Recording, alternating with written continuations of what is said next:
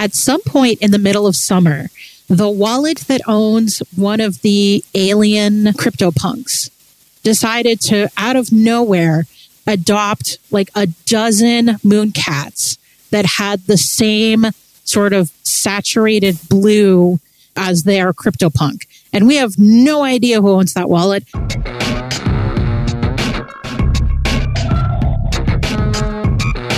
Today, we are talking about the early generative NFT project, Mooncats, with David, who's the co-founder and lead developer, and Anna, who's community manager. Mooncats launched in 2017, and they are just simple 8-bit style pixelated cats. Now, the project initially was not a huge success. They didn't sell out.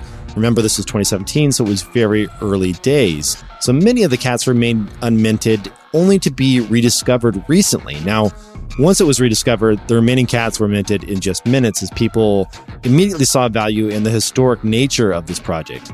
So what makes them historic? Well, first and foremost, they were a very early generative project. And then secondly, with a high degree of certainty, this is the very first generative cat project. So that has a lot of appeal. And I would say it still does, especially at prices of about 1 ETH. Now, you'll notice the floor price we mentioned in this episode is lower than 1 ETH. And that's because a lot has happened since we recorded the show. Notably, Sotheby's has announced that they're going to be auctioning off some Mooncats in an upcoming auction. And of course, that announcement just drove prices up. Now, the only downside here that I can think of, what's really holding this project back in terms of excitement and demand and collectability, is that it wasn't designed to be a PFP project. And when we say PFP, that just means profile photo project. Typically, to classify as a PFP project, you want to have a very unique looking asset. You want something that people are going to put up on their Twitter profiles or Instagram or any other social network. Because when that happens and people use them as profile photos, that can in turn drive demand, collectability, and community. So why aren't these PFP? Well, many of the cats to the untrained eye look very, very similar. So the Mooncats team is addressing this by extending the Mooncats. You can add items on top of the Mooncats now, and they are even building out vehicles to put the cats in.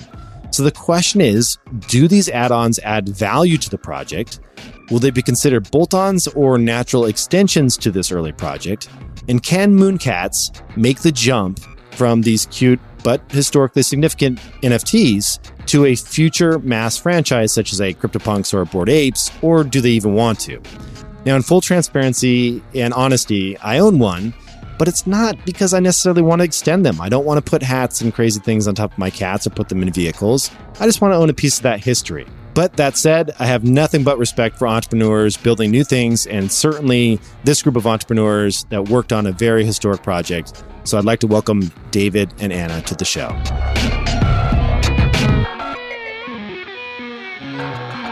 So Anna and David, thank you so much for joining me on the show. You're very welcome. Thanks for having us. I'm excited for this. We've been waiting to do this for a while. Your project is so, I feel like, mysterious in many ways. It's like when I first heard about it, and then just how there was still some available, and like I was actually in a Telegram group, maybe not even a year ago. It was just a handful of months ago. March, 6 months ago. Okay. Yep. So somebody had discovered that there were still some Mooncats available, and there was like this mad dash to mint the rest of them. But before we get to how the project got reawakened, I would love to start with the origin story. If we could just check into when and where and how this all got off the ground. Oh, that's all you, David. All right. So rewind to 2017, and I'm very interested in Ethereum. I have a friend of a friend named Jason, who I've recently met, and he is in law school, finishing up law school, and then the DAO debacle happens. And it's one of the most interesting things that I think I've had a front row seat to in the cryptocurrency space, watching all of that, the governance questions, everything coming out, or the community dealing with that, weighing the different options. And it ended up being a flashpoint in my relationship with Jason as a lawyer in training. He was very interested in all of that, had an interest in computer science as well. And we started talking more and more. And he decided to come out to Colorado and work on a crypto project together. And we kicked around a bunch of ideas trying to figure out what would be a good thing to get into. One of the things that it's still true today that's magical about the smart contract space, particularly, is there's so much potential, so much possibility, and it's not yet to the point where you need massive teams and massive funding to really have an impact. And that really drew us in. NFTs weren't really a thing at the time. No one knew about them. No one was talking about them. CryptoPunks had quietly released and garnered a little bit of attention, and we thought this idea of digital ownership was just very interesting. Art on the blockchain. And so we kicked around a bunch of ideas, and then Moon, cats, the internet, it just all sort of came together.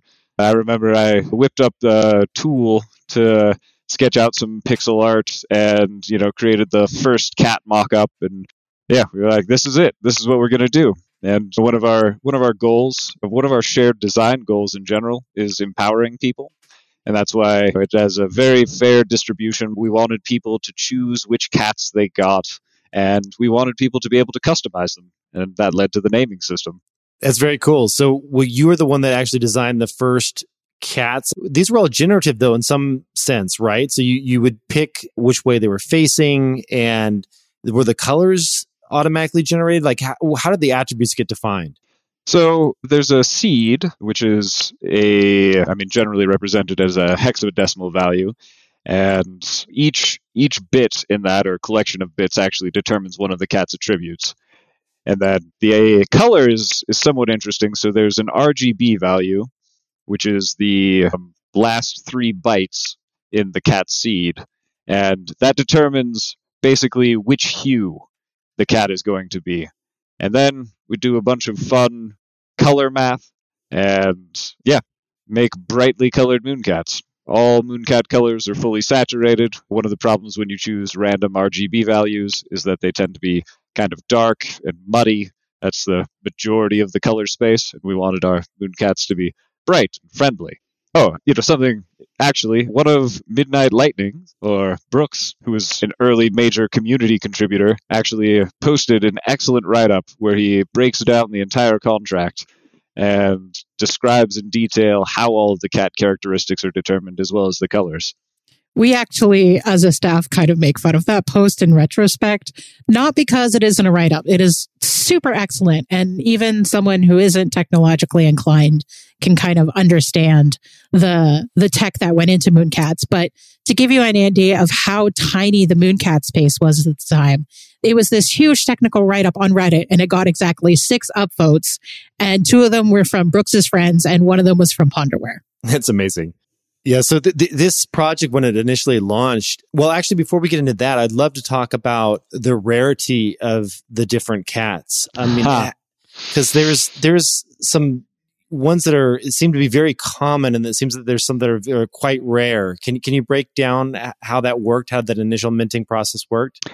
So there are the Genesis cats. The Genesis cats are set apart from other cats. You can't find a seed which creates a Genesis cat. Genesis cats are black and white and gray, and they're the only colorless cats in the collection. And how many are there in total? So there was supposed to be more than there are now, but in the collection now, there are 96 out of a potential 256. And when you say potential, what do you mean by that, actually? We manually released the Genesis cats in batches of 16. And our goal was, as the rescue was underway at various points, and we did for the first several batches, we would release batches of Genesis cats. Then interest waned and died off, and cat mintings went down to almost nothing. And we, stopped paying very close attention, I suppose. And then, in March, all of a sudden, all of the cats that remained were rescued in a matter of hours. So we didn't have a chance to release the remaining Genesis batches. So then we reappeared on the scene, reestablished communications with the Moonbase, and there was a lot of community fervor over what we were going to do about the remaining 160 Genesis Mooncats. And that's actually what led to the community vote.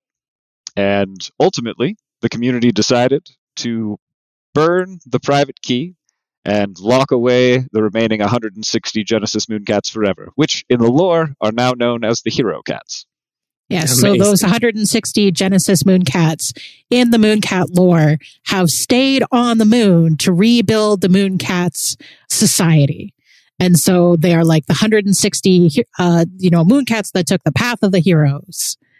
That's awesome. I love that you've developed a backstory. How much of the kind of backstory was originally part of the initial release, and how much of it was after the fact where you said, okay, we're going to continue to evolve this project going forward?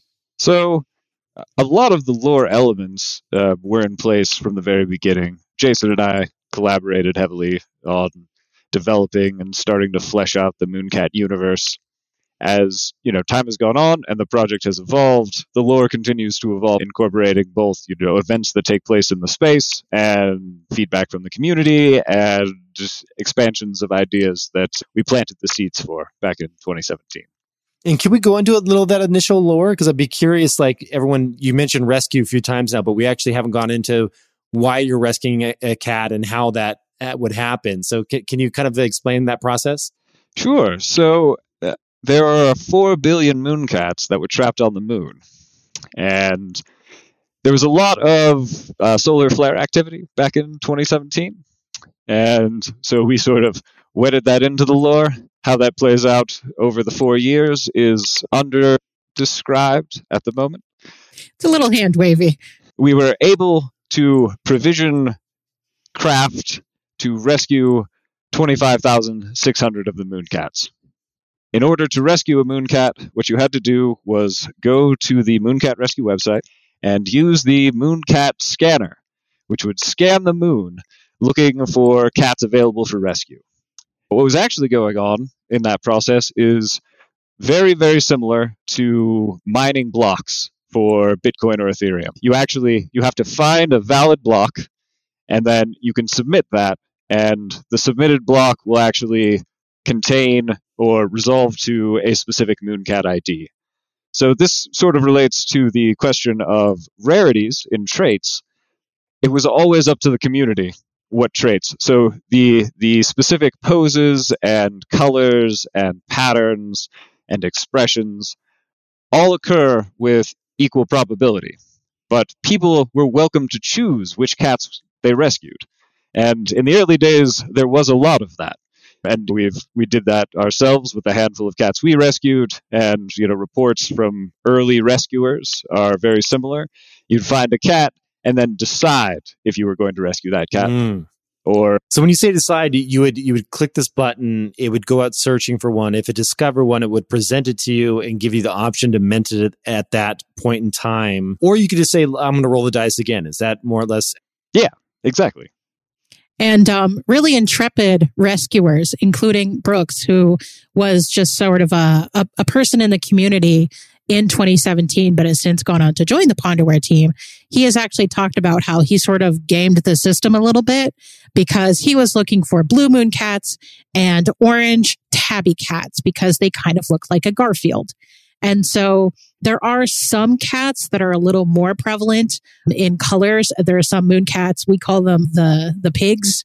So there's like pink and orange cats. They're a little less prevalent, but yeah, there's lots of orange tabbies.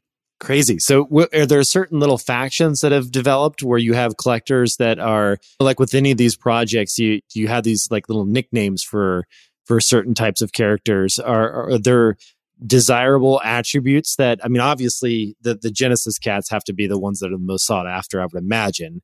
Yes. But what else outside of that do people look for when they collect? So it kind of varies from person to person. I think the one that sort of fascinates me as the community manager is at some point in the middle of summer, the wallet that owns one of the alien CryptoPunks decided to, out of nowhere, adopt like a dozen Mooncats that had the same sort of saturated blue as their CryptoPunk. And we have no idea who owns that wallet. They've never been in the Discord. We've called out to them on Twitter like, hey, if this is you, we'd love to talk to you. Just because we're curious about you as an adopter. And yeah, so they own one CryptoPunk that is alien colored and like a dozen Moon-Cats that are alien colored. And that ended up through like no control of ours, spawning a character cat that only existed because of this one wallet that decided to adopt a bunch of Moon-Cats to match their CryptoPunk. What's the character? Is it an alien cat? Yeah, so it's typically called an alien, and sort of rising up from that, there is someone else who has a zombie CryptoPunk, and they are also slowly collecting Moon-Cats, and so that has also become like a known on like the Discord, but less well known around other crypto spaces as a zombie Moon-Cat.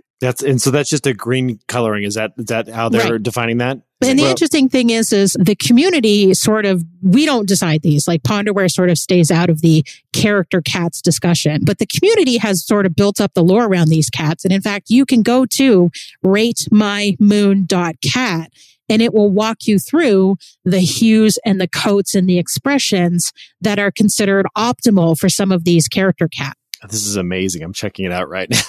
This is cool. The community has created designated Garfields and Pink Panthers, and it's been fun. So I have the one that I was able to purchase, and this was right after they all sold out in March. I was able to pick up I'm looking at the properties now of my particular cat. It is a purple spotted. It says 1% have this trait. Is that the kind of the coat? Is that the most desirable attribute to kind of predict rarity? Do people take multiple attributes in conjunction to kind of prescribe value to it? I think it's kind of a mix of a few things. You definitely have character cats, and no matter when character cats are rescued, they all have some intrinsic value to them that's above like the basic floor entry level price to the collection. Beyond that, there's sort of an ongoing evolving discussion about, well, 2017 is the year that the contract deployed, so 2017s are worth more. But wait, in 2018 and 2019, there were actually less mints than in 2017. So there's a smaller pool of them. Are they more expensive or are they more valuable? And I think the one thing that everybody agrees upon is in 2020, we call them the COVID Moon-Cats. The community does, and Ponderware kind of loves it. So we call them that too. There was only 3 Moon-Cats rescued in 2020. And at this point, they've all been acclimated. They're all in the official Moon-Cats wrapper, which means that they can go to the Moon-Cats boutique and buy accessories that can change the visual look of the Moon-Cat. And all 3 COVID cats actually have face masks on at this point. When they first were minted, David, you didn't have an ERC 721 standard to go on, right? Like these Correct. were not real in quote unquote NFTs because that really hadn't been defined yet. Later, when I received my token. There was no way to view it on OpenSea. So I went and I wrapped, and there was an unofficial wrapper out there that I used. And then later, is it true that you all, I'm assuming that when I rewrapped mine recently, I did it through the official mechanism. Is that correct? Yes, acclimated. Acclimated. Wrapper. Yes, the acclimation wrapper. Yeah, can you explain that whole process? Like what happened there? It wasn't until this new interest kind of happened that you said, okay, we should create our own official wrapper so that we can extend the functionality of the cats? Yeah, essentially. We didn't realize that there was going to be interest in Moon-Cats, and we were very happy when Moon-Cat interest picked up. And someone in the community stepped forward and put up the unofficial wrapper, and we spent some time developing a more feature-rich wrapper that would help us expand the Moon-Cat ecosystem moving forward. Gotcha. And when you did this official wrapper and you did the acclimation, and so that did what to it? That made it so you could view the attributes. It was officially wrapped. And then what's this idea of being able to extend and add additional objects on top of the cats? How does that work? So the first major, and after the acclimation system itself, the first major Moon-Cat extension is the Moon-Cat accessories contract. And the Moon-Cat accessories allows anyone to, through a provided designer, design accessories to apply to their Moon-Cats, put them up for sale in the Moon-Cat accessories boutique, and then Mooncat owners, such as yourself, can visit the boutique, buy accessories, apply free accessories, and then dress their Mooncat however they choose. And when they do that, is that destroying the original NFT and then creating a new one with the accessory? No. So the Mooncat accessories contract is just layers image data on top of the Mooncat. And we actually provide a library that does that image composition, but nothing that we offer destroys original Mooncats. Everything that, whether you acclimate them or apply accessories, the original Mooncat is still intact and can be retrieved. I see. So after you apply, like I see one here that's the cat saber, which is a cat with a lightsaber. if I later am like, don't love the lightsaber anymore, there is a smart contract to go in and undo that piece. Yep. 100%. You can go to boutique.mooncat.community. There's like a virtual wardrobe for all of your Mooncats on that site. And you can basically go in there and decide, all right, I own 10 accessories. I want to have on my Darth Kitty helmet and my lightsaber, but I'm going to take off the beach background that I had on originally and like the booties that I had on him. That's amazing. So these are, I'm glad to, you kind of freaked me out when I first stumbled across all the accessories. I was like, I don't want to do this. Like, I don't want to destroy my original Mooncat. So it's nice to know that there's an easy way to back out of it. Are there certain accessories that are more collectible or limited, or how does that work? So we tend to leave it up to the artist how they want to design the accessories. In terms of what Ponderware has created, we have sort of a mix between absolutely everybody can own this. So there are 25,404 copies of an accessory, including the discount space tuna. And then there are other accessories that we've created, such as the early acclimator helmet, where if you put your Mooncat into the official wrapper prior to June 8th, when there was really no motivation to do so, we rewarded you for being an early adopter by giving you a helmet you can't buy.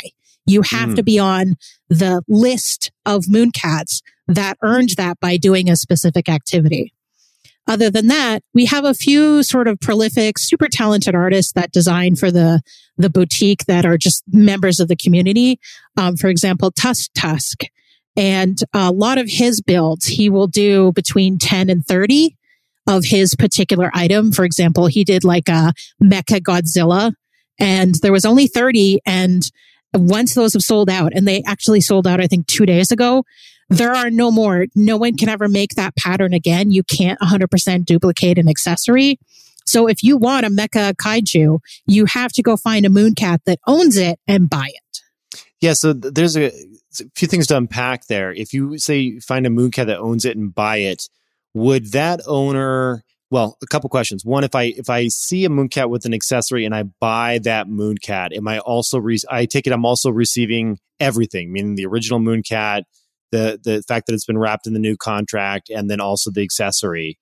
Exactly. Okay, and if I decouple like that more limited edition accessory, you can't. Correct. An accessory is owned by the Mooncat. So there's no way to take it off and sell it once I apply it to my Mooncat. So you can remove it from the display of your Mooncat, but it will always be in your Mooncat's wardrobe. Understood. The reason that so there's a trade-off here. If you could ask, well, why didn't we make the accessories their own individual NFTs? And there are a handful of reasons for that. One of the biggest, however, is current marketplace support. Basically, we didn't want people to get rug pulled. If you bought a Mooncat, you were looking on OpenSea and wanted to buy a Mooncat that had some super rare accessories, and you went to buy that Mooncat, it is possible someone could submit a front-running transaction, remove those accessories before your transaction cleared, leaving you with a much less valuable Mooncat on the other side. Right. That makes a lot of sense. I'm actually glad to hear that you did it that way, because that's always my concern. And it's a weird kind of world that we live in today. I mean, there was like Loot, for example, when that project came out, you had to see if it had already been redeemed, like the actual currency that went along with it. And the same thing goes with Bored Apes. Like, have they actually gone in and minted or drank their serums? Like, there's a thousand little things you have to kind of like do your due diligence on prior to making a purchase, which can at times like trick you into buying something you think you have extended attributes for that you don't actually have because they've already been redeemed. Yeah, and we definitely were sensitive to that when we actually created a new NFT for the Mooncats universe that actually just came out September 16th. So as of this recording, it was yesterday. And it's called Loot Prints and so it is a riff off of that loot phenomenon where you are generally buying text in a square. Ours is a little bit more designed than that because it's Mooncats and there's all sorts of tech behind it. So, Loot Prints for Mooncats are a step forward in the ecosystem towards some of our future product offerings.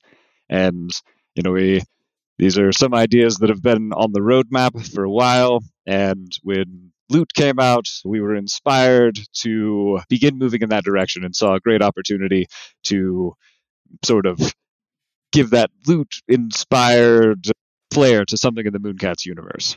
So the Loot Prints, each Mooncat, each acclimated Mooncat specifically, is eligible to claim a Loot Print. And the Loot Print represents a spaceship for Mooncats.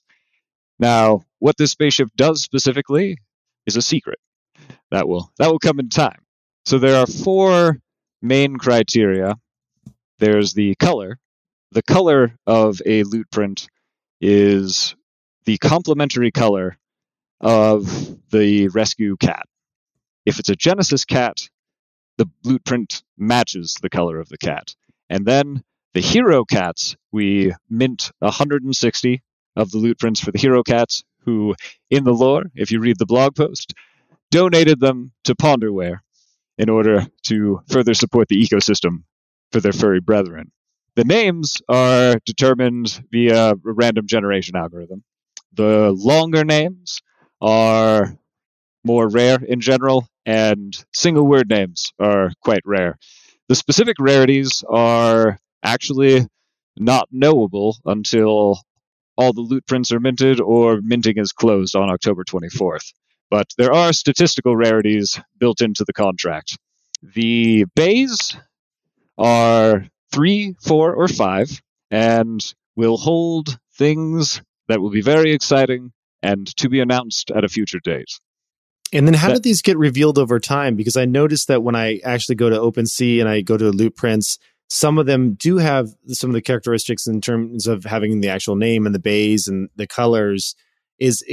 When will mine show up? Because I just minted mine today. It's just a bunch of empty question marks. So every 1,280 claims, we actually call a reveal function, which will reveal the next batch. And essentially, this means, so it's a 2-part reveal system. We first submit a transaction called prep reveal. And in that, we include the hash of a secret number that we choose arbitrarily. Once we prep the reveal, it records that current block number as well. The block hash for that block, though, is not known when the transaction is being processed. After that transaction is finalized, we submit another reveal transaction. And that transaction includes the secret number that we previously submitted the hash of. The smart contract verifies that we, in fact, submitted the right number, and then takes that and the block hash of the block specified in the prep reveal step and hashes that together with the rescue order of the cat. And that is used as the random seed for all the trait generation. And this system basically ensures that everyone can be surprised, and there's really functionally no way to cheat. Yeah, that's crazy. That's a lot of work. So what's the I can see you're extending the functionality of the universe, right? You're adding vehicle types and things of that nature. Is this kind of like let the community guide us, listen to Discord, and take it month over month and decide what to build next? Or is there some type of like grander vision here in terms of like creating a really immersive universe where these are actual functional elements that you can play in some type of universe? So it's a little of column A and a little bit of column B in terms of guidance versus their own vision. So one of the cool things about Mooncat is anybody can go to mooncat.community, and there's a page there called Build, and you can look at our contracts and see like how to call the API. And if you want to build something, and people have, you totally can. That can be part of the grander Mooncats universe. So one of the things someone has done is Isotile is a 3D metaverse where Ponderware worked with the developer to create 3D avatars that you can have inside of your Isotile room of Mooncats. There's also the Cuddle Finance game where you can, it's actually on pause right now, but before it paused, you could go to the Cuddle Finance page, induct your cat into the game. You had to feed it, but you got a cuddle token back every time you fed your cat. And then you could actually buy and sell or stake that cuddle token to like monetize owning a Mooncat. Crazy. We actually just announced recently Mooncat Pop, which is something that was originally designed by the community and now is like a co-project between Brand Name Here, which is the company, and Ponderware, where you're going to be able to buy one of 250 vending machines. And you choose what Mooncat graces that vending machine. And the vending machine will dole out 100 Mooncat pop cans. And so like you are the arbiter of who gets to just grab a can from the vending machine. And you actually, as the owner of the vending machine, get the sales from those cans. So we don't take those. That's all you. If you want to slap your Mooncat on a vending machine and market it as this is my Mooncat on my vending machine, have that. It's yours. Yeah. So yeah, that's a great segue into how you think about rights and ownership here. Like what every project here, and I don't know that anyone has the perfect answer, but every project that we see out there has different rights associated with copyright and ownership of that material or that NFT. How do you all approach this? So I should probably preface it by saying I am not our team's legal counsel, and nothing I say here should be construed as absolute legal advice, but it is our goal with the Mooncat licensing to allow anyone who owns the Mooncat essentially free reign to do with that Mooncat as they please, be it commercializing it, doing whatever, creating any kind of derivative works. And that is what our recently published licensing terms are intended to reflect. We want, to the extent possible, for people to have that kind of full ownership over their Mooncats. Yeah, that sounds fantastic. I think that is the general trend that I like to see and that most projects are kind of leaning towards, and that in some sense you want to say, hey, listen, don't mess with the Mooncat brand because it's important to protect that trademark and that you don't want people to be able to just steal and clone the project, right? But at the same time, giving the individuals free reign over what they do with their individual entity from a stylistic and kind of design standpoint would make a lot of sense. And frankly, this dovetails really well with where we see ourselves with respect to the project. At Ponderware, we consider ourselves stewards of the Mooncat ecosystem, not dictators of the Mooncat ecosystem. It's our goal to foster a good community. We do our best to be very receptive to the community, what they like, what they don't, what they want. And there are things like accessories. We're very committed to Mooncats remaining family friendly. We don't put those restrictions in the smart contract, but there are accessories, for example, that don't fit those guidelines. So we don't display those accessories in venues that we control, but they're on the blockchain. They're in smart contracts. You can create those accessories. You can apply them to your Mooncats. You can create your own Mooncat viewer. We provide all the code to do that.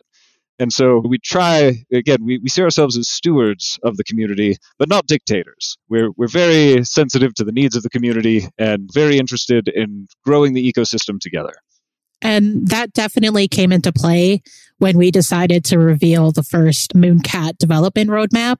So like one of the things that we talk about a lot, particularly on the Mooncat Discord, is two projects we have coming up. And so one is called Project Sportsball. And then the other one is Deep Space. And so one of the things that we saw over and over again in the broader NFT community and in sort of Mooncat spaces was like, I love my Mooncat. I want to be able to play something with my Mooncat. And so Sports Ball is actually going to be a game that you play with your Mooncats. And in fact, if you have a loot print, if you have a diagram for a spaceship, a Mooncat spaceship, that will actually see use in both the upcoming Sports Ball game as well as the Deep Space Project. Gotcha. That's awesome. So, with respect to loot prints, another thing is, so you asked about rarity and of characteristics in the original Mooncats project. We left that very open-ended, and I'd like to give a shout-out to artbro.eth, who posted this on the Discord some days ago, and it very much tickled me.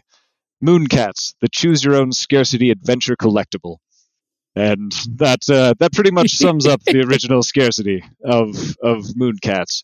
With the Loot Prints project, we did build in some scarcity mechanics, and that was largely a nod to the community's desire for a little bit more guidance on what are rare and not rare characteristics for things. And so, left to our own devices, we might have done the same thing again, but we instead opted to heed the community and give that kind of rarity that people have come to expect.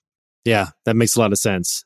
Because you're saying more or less that the initial project didn't have really finely defined and carved out rarity outside of the Genesis, right? Because you could say any of the Genesis were just by the sheer number of there only being 96, that makes them insanely rare. In fact, I was just looking today, and the least expensive of the Genesis that are up for sale is 120 ETH, or around, at today's price, is $410,000 US.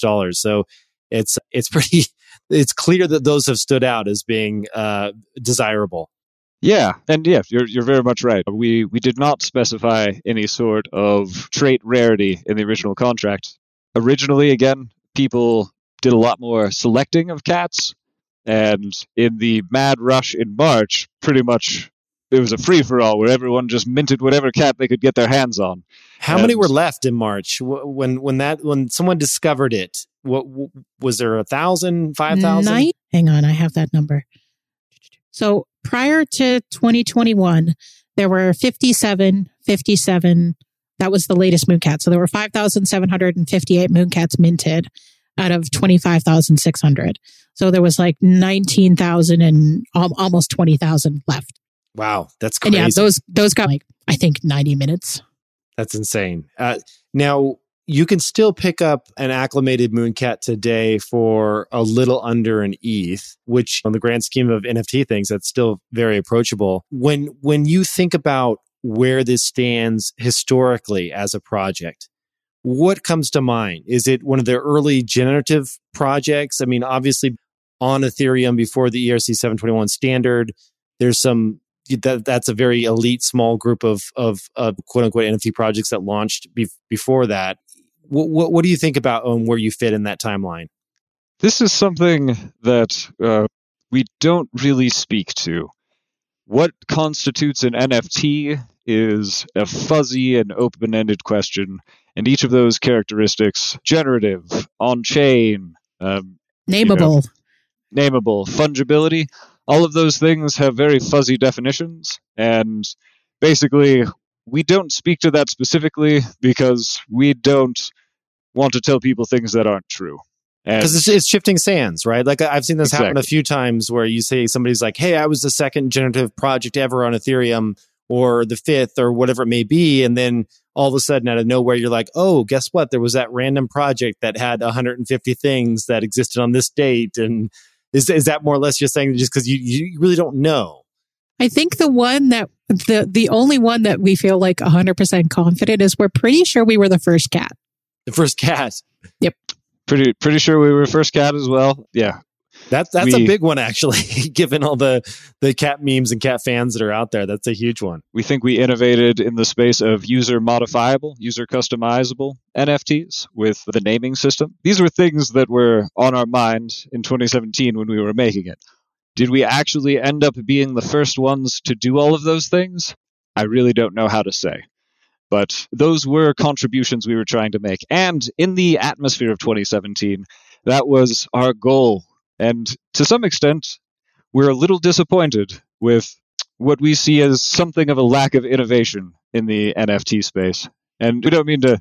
There are many great NFTs and wonderful artists out there, and we're not trying to throw shade on anybody. But we really hoped that like more interactive elements and some of the things that we did would catch on a little bit more, and they didn't. And that was I wouldn't necessarily say a disappointment, but we continue to hope that some of those things will catch on. And again, one of the things that I think really stands out about the original Mooncats project is the distribution model.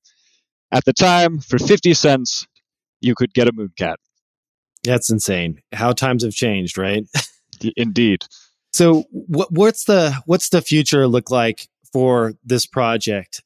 We've talked a bit about what you have kind of that you're developing now. Is there any more you'd like to share there? I mean, how can people get involved? I take it they can contribute in multiple ways, obviously on your Discord, but is there any kind of bigger vision you could share?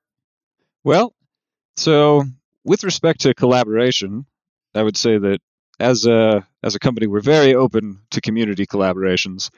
If people want to bring ideas to us, we support people. We do our best to support them with even development time in various contexts and encouragement, sometimes PR. We do have some visions for where the whole project is going, but a lot of it is very difficult to pin down as the space evolves so very quickly.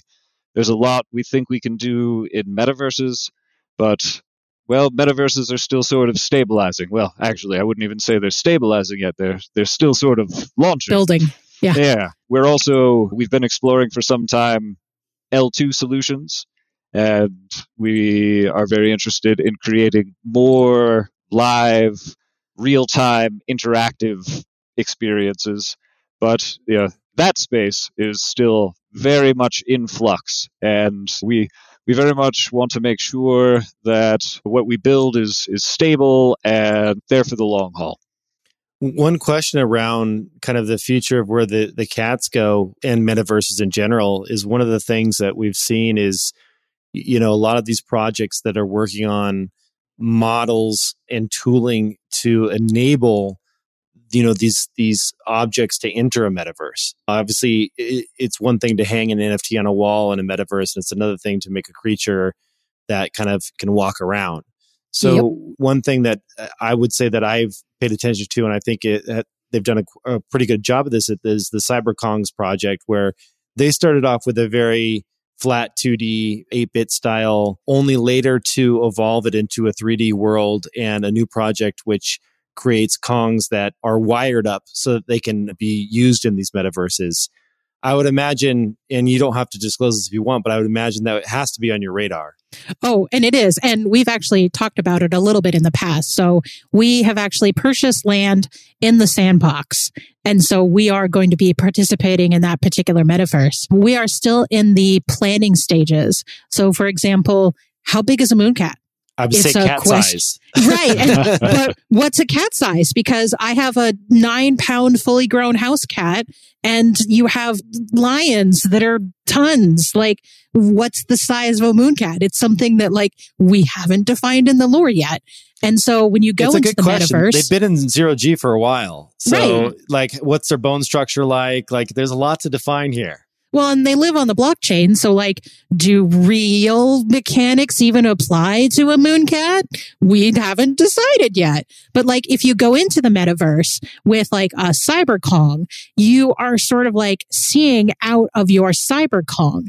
When you go into the metaverse, like a sandbox, do you go into the metaverse as your Mooncat? Do you go into the metaverse with your Mooncat?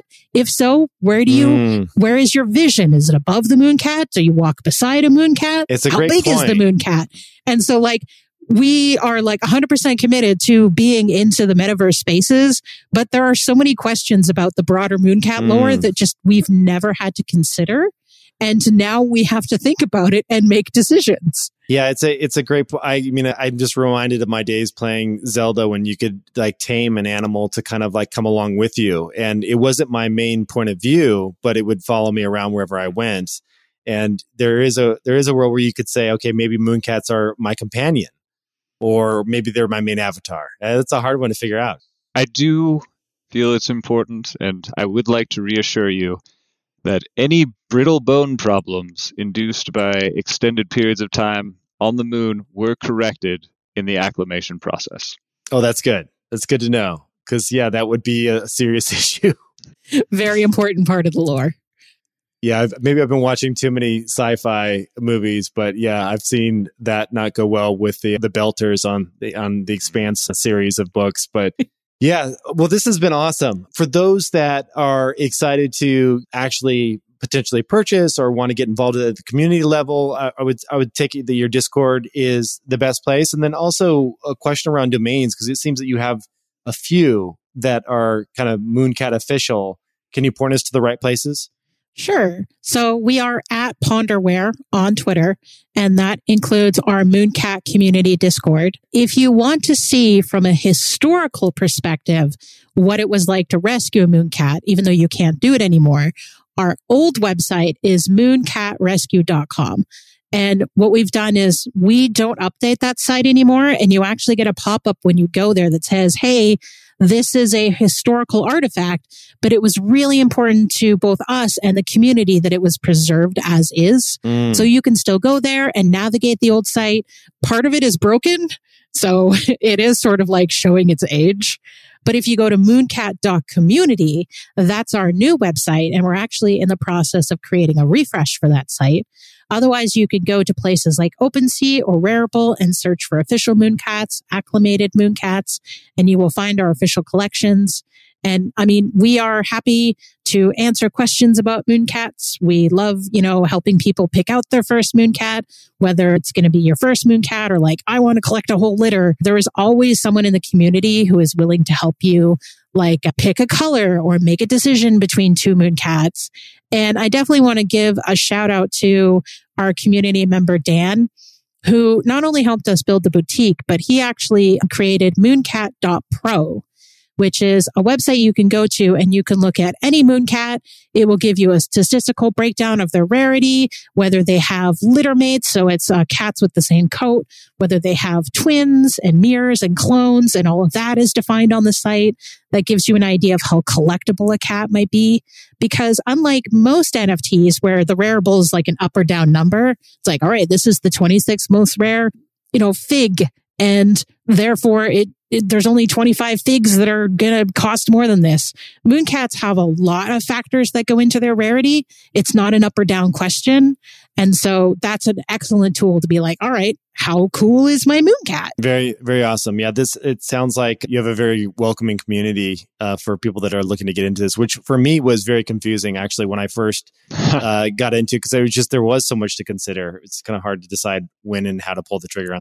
So that is a major operational concern for us right now. We are in the process of trying to retool some of our informational materials so that it is not this deluge with 1,000 little strands, and we can help people get onboarded more easily into the ecosystem. And I would like to just note how wonderful our community really is. We're really busy, and I can't say that I have time to participate in other NFT communities, but while there may be some out there as good as ours, I can't believe that there are any better than ours. The Mooncat community is full of so many talented people and is just incredibly friendly and welcoming and patient with newcomers. It's really a wonderful. That's fantastic. Well, thank you both for joining me and so much for sharing all this information and history here. It's an honor to have such an early kind of historic project on many fronts. Have you on the show. Thank you for having us. Yeah, we really appreciate you taking the time. This was fun. All right, that is it for this episode. The one quick thing you can do that would be super helpful is obviously tell your friends about the show, but also head on over to proof.xyz/reviews, and there's a button there to rate the show. Giving us a review would be much appreciated because we're a brand new show. And the other thing is just a reminder, we have all the full show notes. So all the links to everything we talked about today, you can just find over at proof.xyz. Thanks for listening.